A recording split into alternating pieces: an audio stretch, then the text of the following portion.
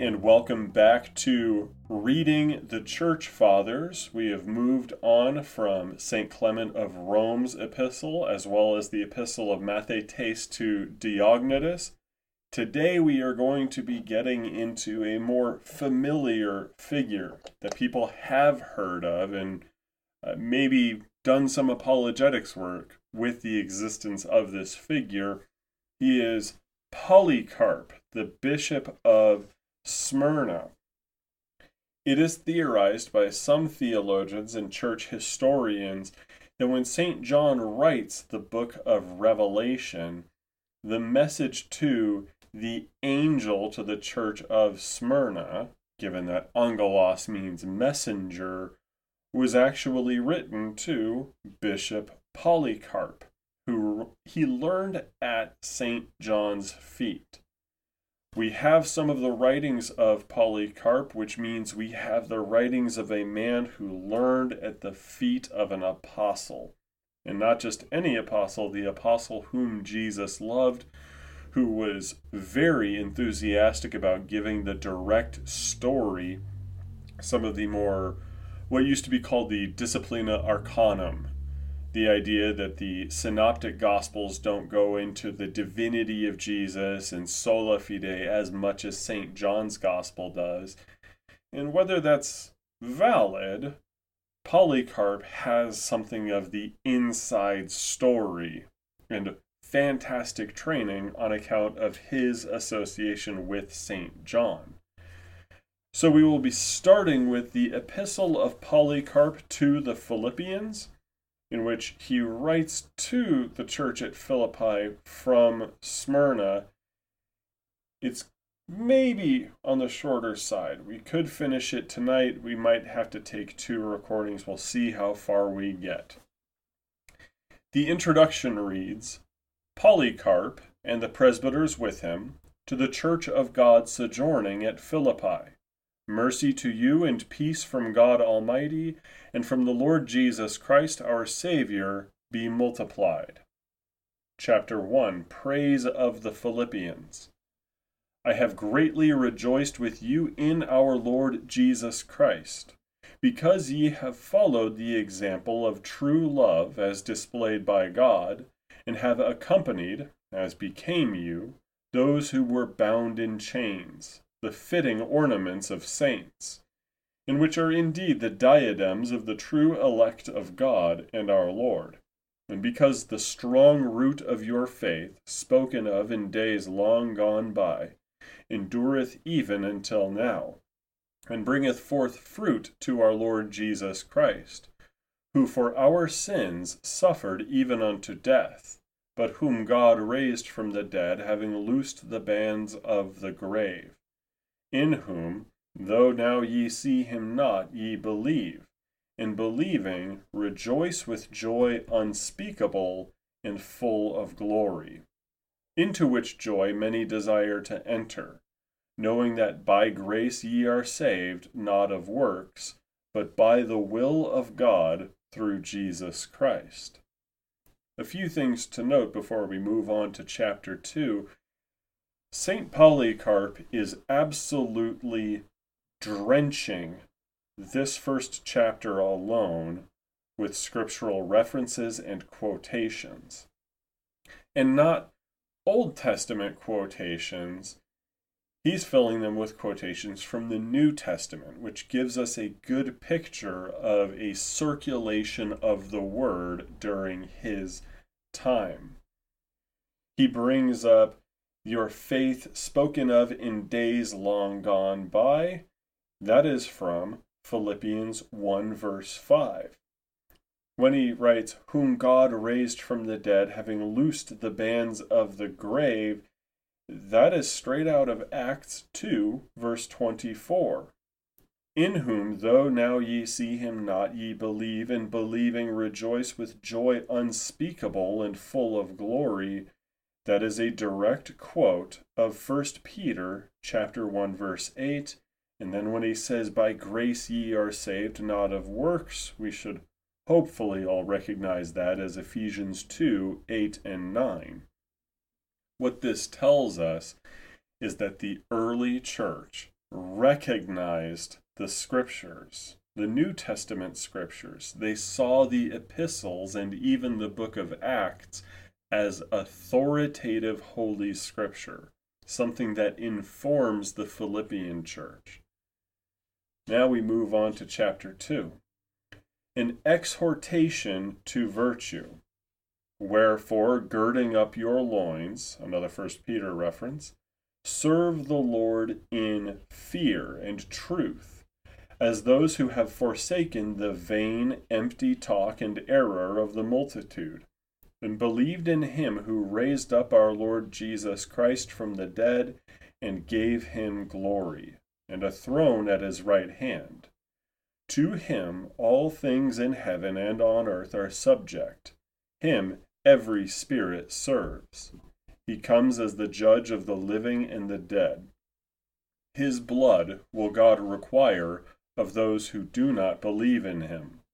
But he who raised him up from the dead will raise up us also, if we do his will and walk in his commandments and love what he loved, keeping ourselves from all unrighteousness, covetousness, love of money, evil speaking, false witness, not rendering evil for evil, or railing for railing, or blow for blow, or cursing for cursing.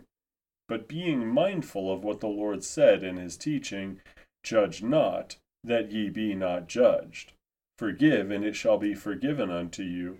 Be merciful, that ye may obtain mercy. With what measure ye meet, it shall be measured to you again. And once more, blessed are the poor and those that are persecuted for righteousness' sake, for theirs is the kingdom of God. Now, at first glance, for us Protestants anyway, our ears might perk up. We heard in no uncertain terms St. Clement advocating for sola fide, and for us being saved by grace alone. However, Polycarp here, in a seeming disagreement with Clement of Rome, is saying, well, whoever wants to be risen from the dead and to be with Christ, says he who raised him up from the dead will raise up us also, if we do his will and walk in his commandments. It sounds almost like a contradiction between two associated church fathers, St. Clement of Rome and St. Polycarp. Let's read on to see if that's indeed the case.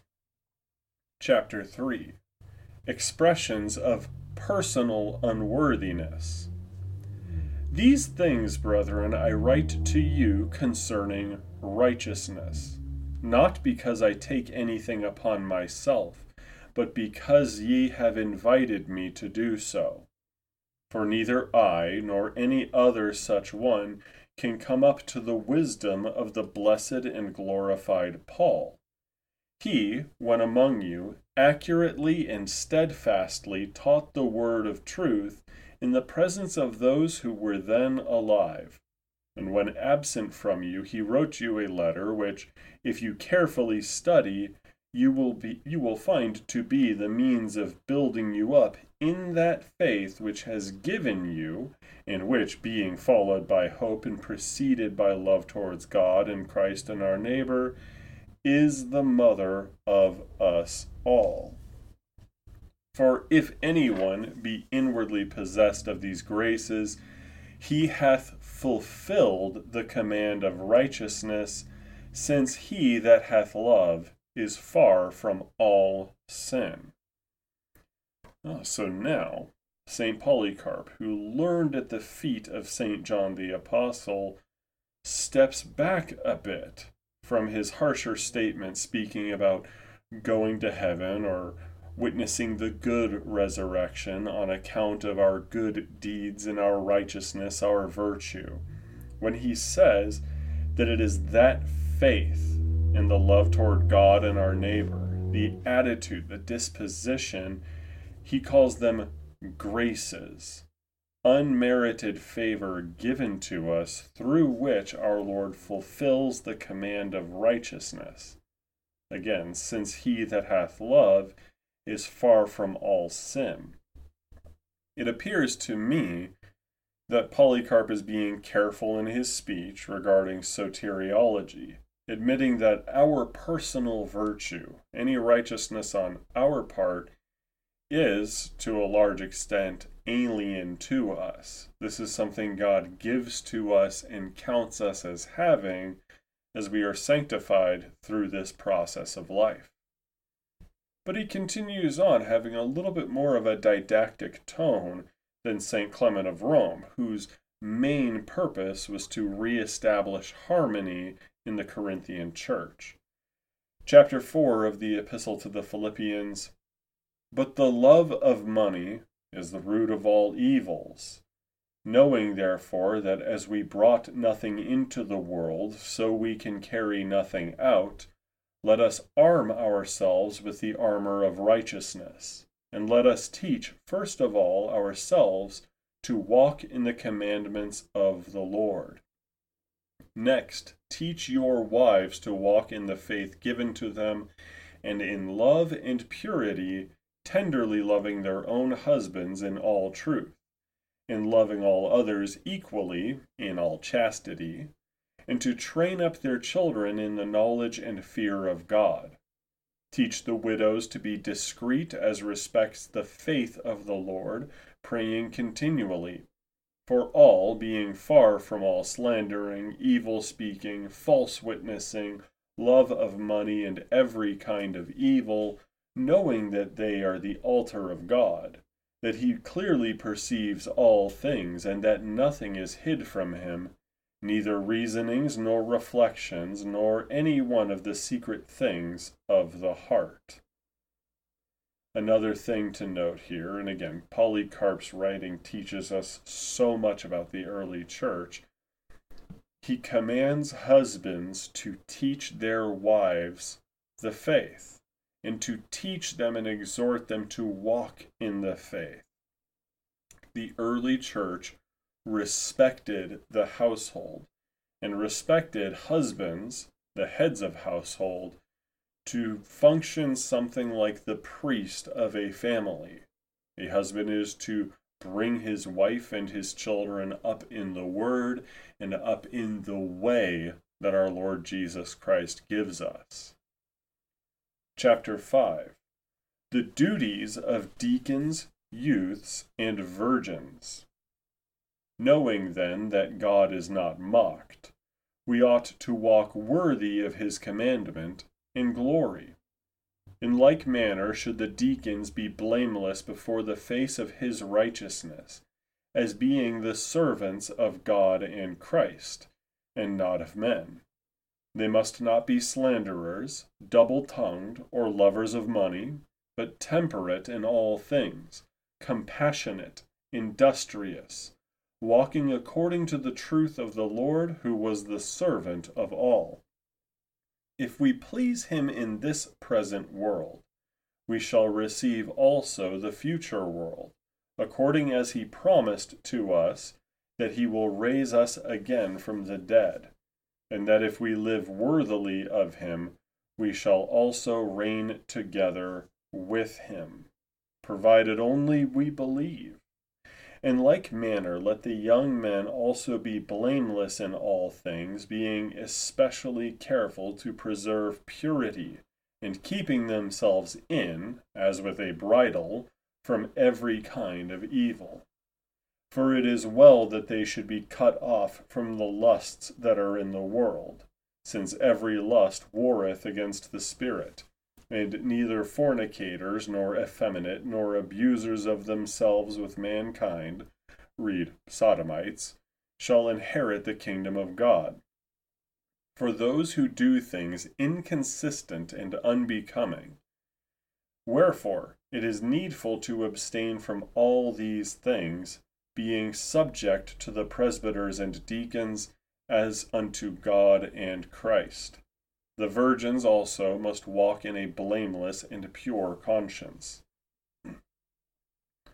Note here, again, St. Polycarp speaking with a very careful language. He confesses that he will raise us again from the dead, our Lord Jesus, and that if we live worthily of him, we shall also reign together with him, provided only we believe. It might sound at first glance that Polycarp is speaking out of both sides of his mouth. Are we justified and saved by living worthily of Christ's calling, or are we justified and saved solely by belief? Which one is it, we might ask St. Polycarp? If you ask me, I believe that he is speaking as carefully as possible to not leave his wheelhouse, as it were. Remember, he was the bishop of Smyrna, not of Philippi. He was not the pastor of Philippi, so he's bringing up what Scripture teaches and allowing, in all likelihood, the pastor to square these circles for the laity. Chapter 6. The Duties of Presbyters and Others.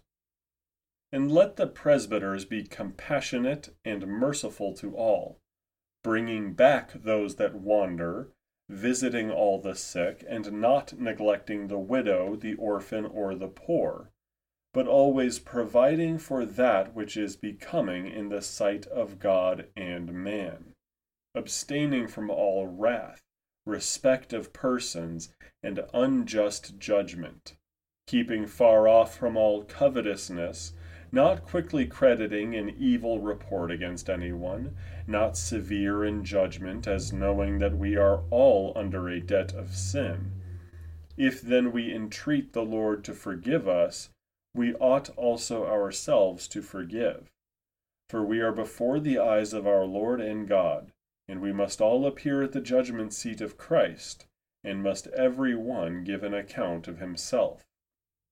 Let us then serve him in fear, and with all reverence, even as he himself has commanded us, and as the apostles who preached the gospel unto us, and the prophets who proclaimed beforehand the coming of the Lord, have alike taught us.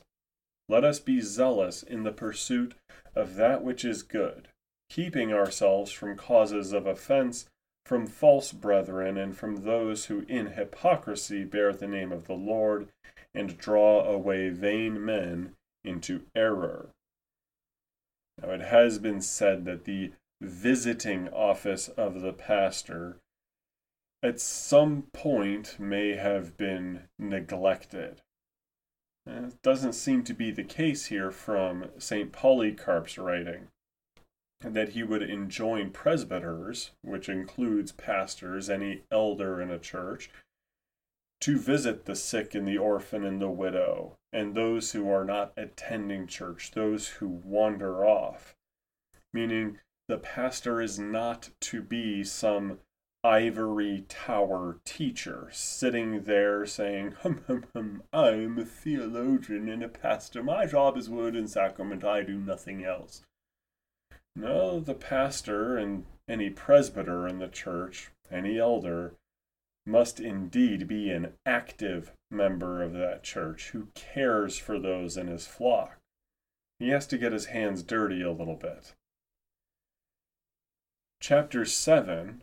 Avoid the Docetae, and persevere in fasting and prayer. For whosoever does not confess that Jesus Christ has come in the flesh is Antichrist. 1 John 4:3. And whosoever does not confess the testimony of the cross is of the devil. And whosoever perverts the oracles of the Lord to his own lusts, and says that there is neither a resurrection nor a judgment, he is the firstborn of Satan. Wherefore, forsaking the vanity of many, and their false doctrines, let us return to the word which has been handed down to us from the beginning, watching unto prayer, and persevering in fasting, beseeching in our supplications the all-seeing God, not to lead us into temptation, as the Lord has said, the spirit truly is willing, but the flesh is weak. Now, the proper term for the men who were refusing to confess that Jesus came in the flesh, is Docetai, the Docetists, who believed that Christ's body was some sort of illusion. They didn't think that he was truly crucified on the cross. They thought it was silliness to say that the Son of God would be crucified. And though they might claim that Jesus was divine, which is proper, they denied his humanity, that he had a body. St. Polycarp here says in no uncertain terms, those people belong to the devil. Chapter 8, Persevere in Hope and Patience. Let us then continually persevere in our hope, and the earnest of our righteousness, which is Jesus Christ, who bore our sins in his own body on the tree, who did no sin, neither was guile found in his mouth, but endured all things for us, that we might live in him. Let us then be imitators of his patience, and if we suffer for his name's sake, let us glorify him. For he has set us this example in himself, and we have believed that such is the case. Chapter 9. Patience inculcated. I exhort you all, therefore, to yield obedience to the word of righteousness, and to exercise all patience, such as ye have seen set before your eyes, not only in the case of the blessed Ignatius, and Zosimus, and Rufus, but also in others among yourselves, and in Paul himself and the rest of the apostles. This do in the assurance that all these have not run in vain, but in faith and righteousness, and that they are now in their due, placed in the presence of the Lord, with whom also they suffered. For they loved not this present world, but him who died for us, and for our sakes was raised again by God from the dead. And finally for tonight, this will probably be a two-parter, Chapter 10, Exhortation to the Practice of Virtue. Stand fast, therefore, in these things, and follow the example of the Lord, being firm and unchangeable in the faith, loving the brotherhood, and being attached to one another, joined together in the truth, exhibiting the meekness of the Lord in your intercourse with one another, and despising no one. When you can do good, defer it not, because alms delivers from death. But be all of you subject one to another, having your conduct blameless among the Gentiles, that ye may both receive praise for your good works, and the Lord may not be blasphemed through you. But woe to him by whom the name of the Lord is blasphemed. Teach, therefore, sobriety to all, and manifest it also in your own conduct. Now we finish right there regarding the actual reading of Polycarp's epistle, because there is something to be addressed regarding our Roman Catholic and Eastern Orthodox friends. We have to ask, as we read the Church Fathers, how did we get the history of the Church from them? What does this teach us about the early Church and how it developed? For instance, the Roman Catholic Church and the Eastern Orthodox Church both highly prize and value virginity. Now, of course, we Protestants do as well, but up until the point of marriage, and we believe that most people should be getting married, especially clergy. But he says in chapter 5, the virgins also must walk in a blameless and pure conscience.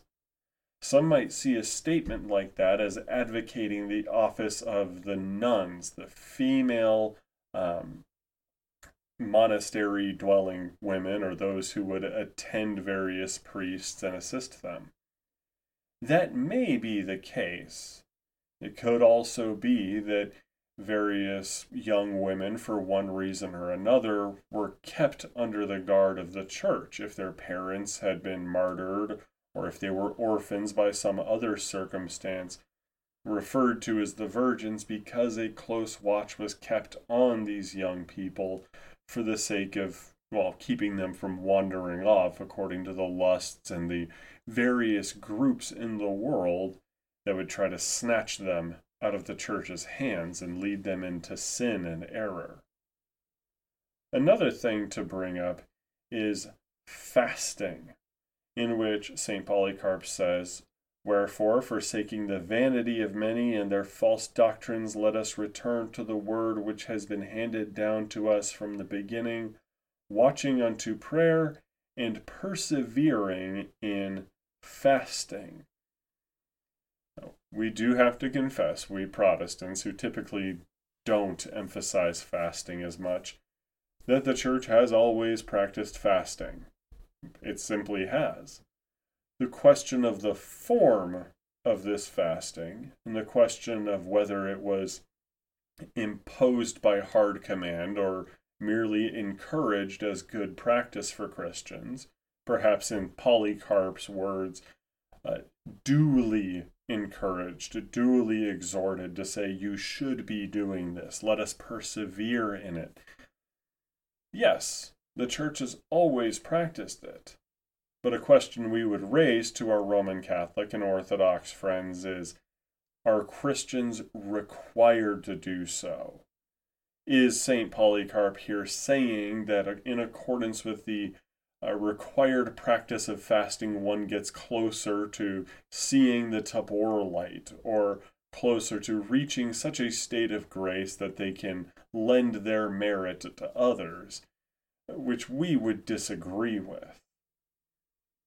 But there is, and this is uncontested, a respect for the hierarchy in the church.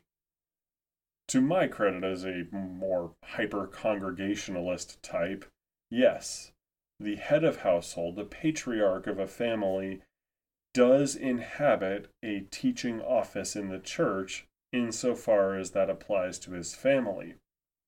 But nonetheless, he does say in chapter 5, it is needful to abstain from all those things, all the self-abuse and things that bar somebody from inheriting the kingdom of God, but being subject to the presbyters and deacons as unto God and Christ.